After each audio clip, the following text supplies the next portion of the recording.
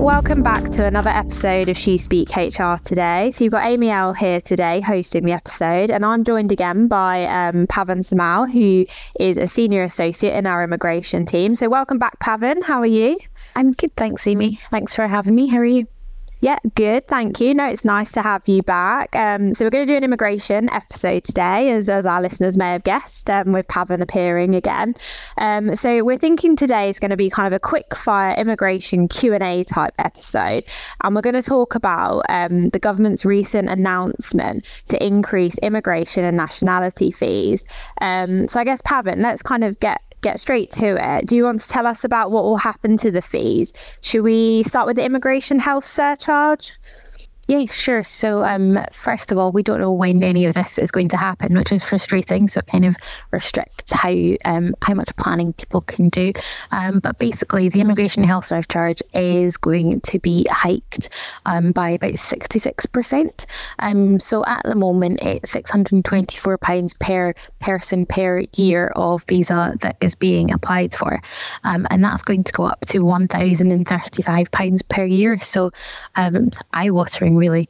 And there is a discounted rate for students and under 18s. By students, I mean people applying for student visas. So at the moment, that's £470 per year, and that's going to go up by up to £776. So kind of the government's rationale behind this is that the increase will help to fund the pay rise that doctors have been promised, and they have said that anyone who's applying for a health and care worker visa will still be exempt from having to pay the surcharge, but they also said that that the IHS rates have been frozen for the past 3 years despite high inflation and obvious wider pressures facing the economy, and they're hoping that the planned increase will make sure that the surcharge covers the full healthcare costs of anyone who's having to pay for it. Thanks, Pavan. And as you say, it is quite an eye-watering increase actually, and will have a big impact, I imagine. Obviously, you talk about the health surcharge sort of being frozen for the past 3 years. It sounds like it's obviously been around for a while. Do you know when it was first introduced? So it was brought in back in 2015, and at the time it was only £200 per year visa. So by the time this increase comes in, it'll have increased by just over 5 times. It has gone up in stages. So the first increase was in January 2019, at which point they doubled it to £400 per year of visa, and the reduced rate was £300 at that point. And then in October 2020, they brought it up to the current level of £624 per year.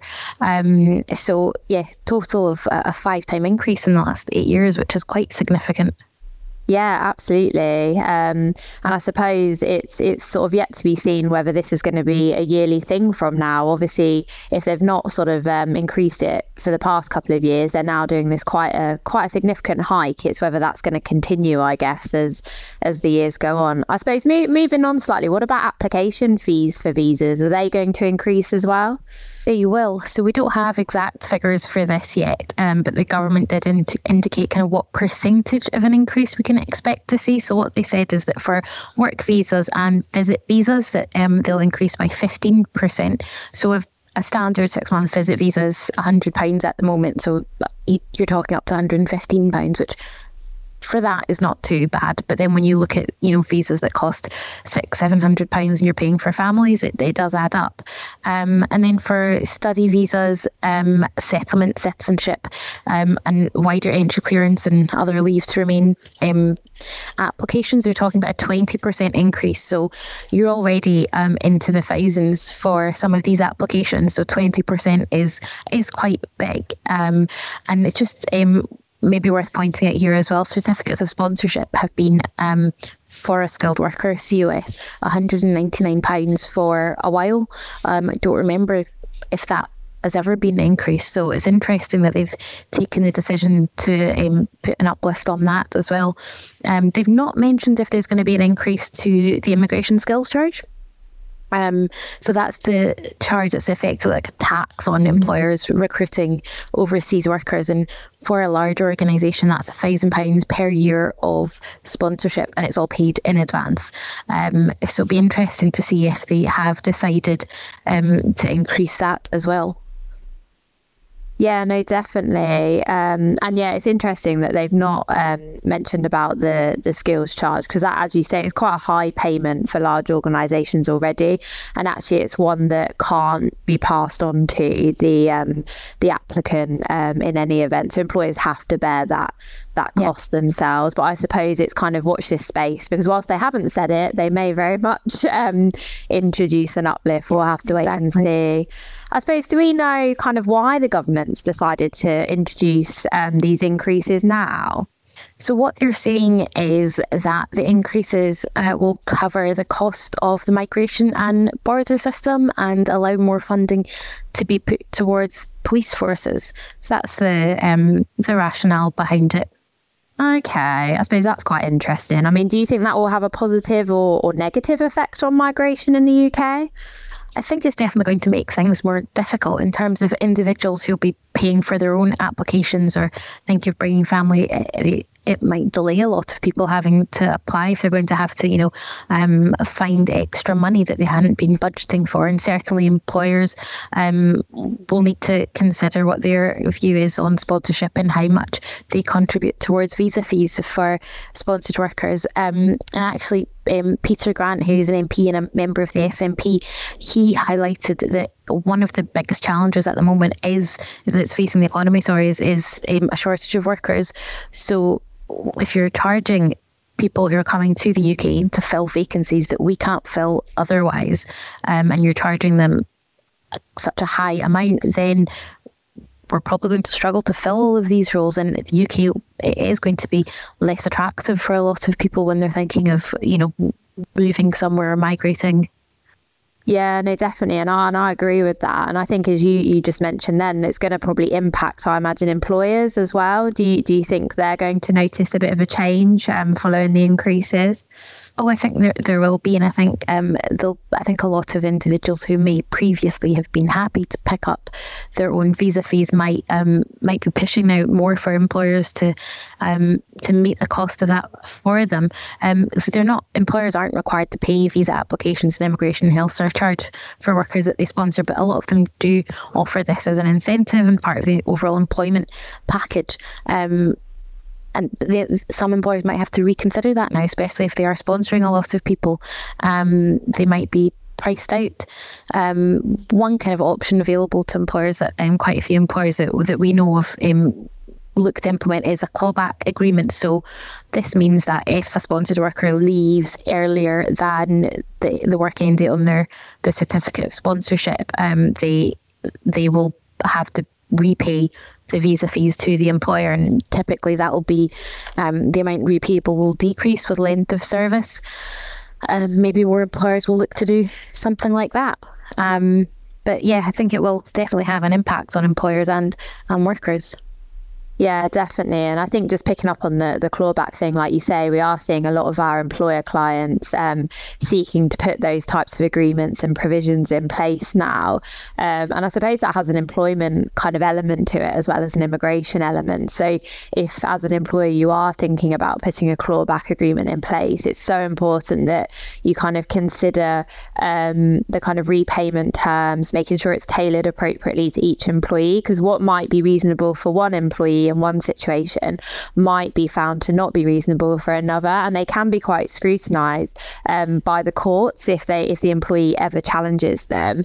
So it is important that if you are thinking about putting those together, that you do it carefully and obviously seek advice from us as you need to. And I think as well, sort of we've spoken about recently how with the clawback arrangements in place, and I suppose particularly for sponsored workers, they might almost feel trapped maybe if their employer promises we'll pay all your visa fees, but you've got to promise that you're not going to leave within a certain period of time.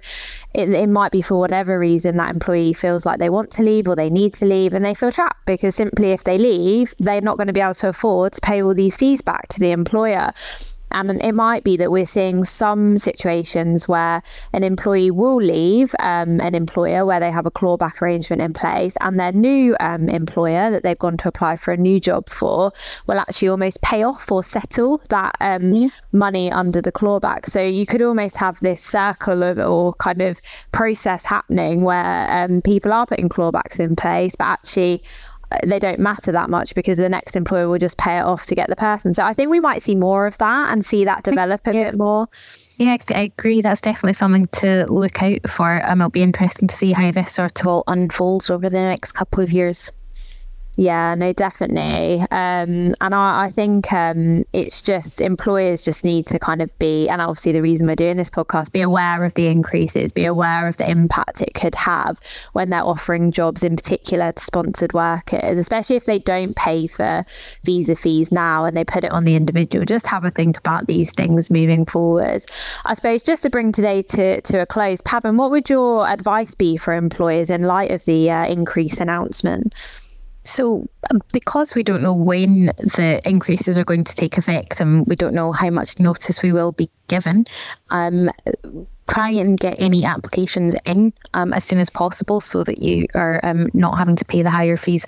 Obviously, you'll have to have a look at things like, residence periods, making sure you're not leaving the individual short.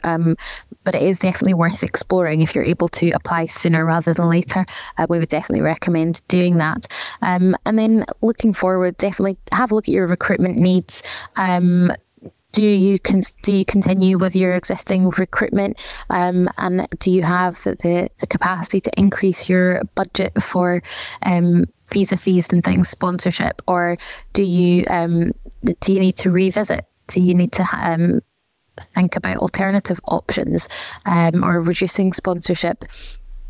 The Home Office did kind of relax the sponsorship system somewhat in light of Brexit, but these fees perhaps a step backward somehow, making things a bit more difficult again in a slightly different way.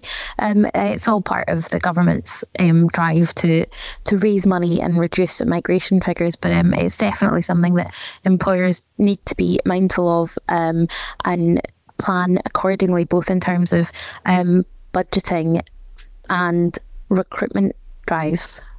Yeah, no, I'd absolutely agree with that. And I think anybody listening today, if kind of you are thinking that you just want to have a chat about these increases, maybe talk to us about kind of just planning really for the future in terms of your recruitment and your sponsored workers, please do not hesitate to get in touch either directly with myself or Pavan. And you can also, as usual, email any comments or questions to shoospeakhr@shoosmiths.com and we can pick it up from there. But I think that probably brings it to a nice close today. So thank you very much, Pavan, for joining me again. Thanks for having me, Amy. That's all right, no problem. And yeah, if anyone's got any comments or questions, email us in the usual way. And we'll see you next time for the next episode. Thanks all. Thanks, bye.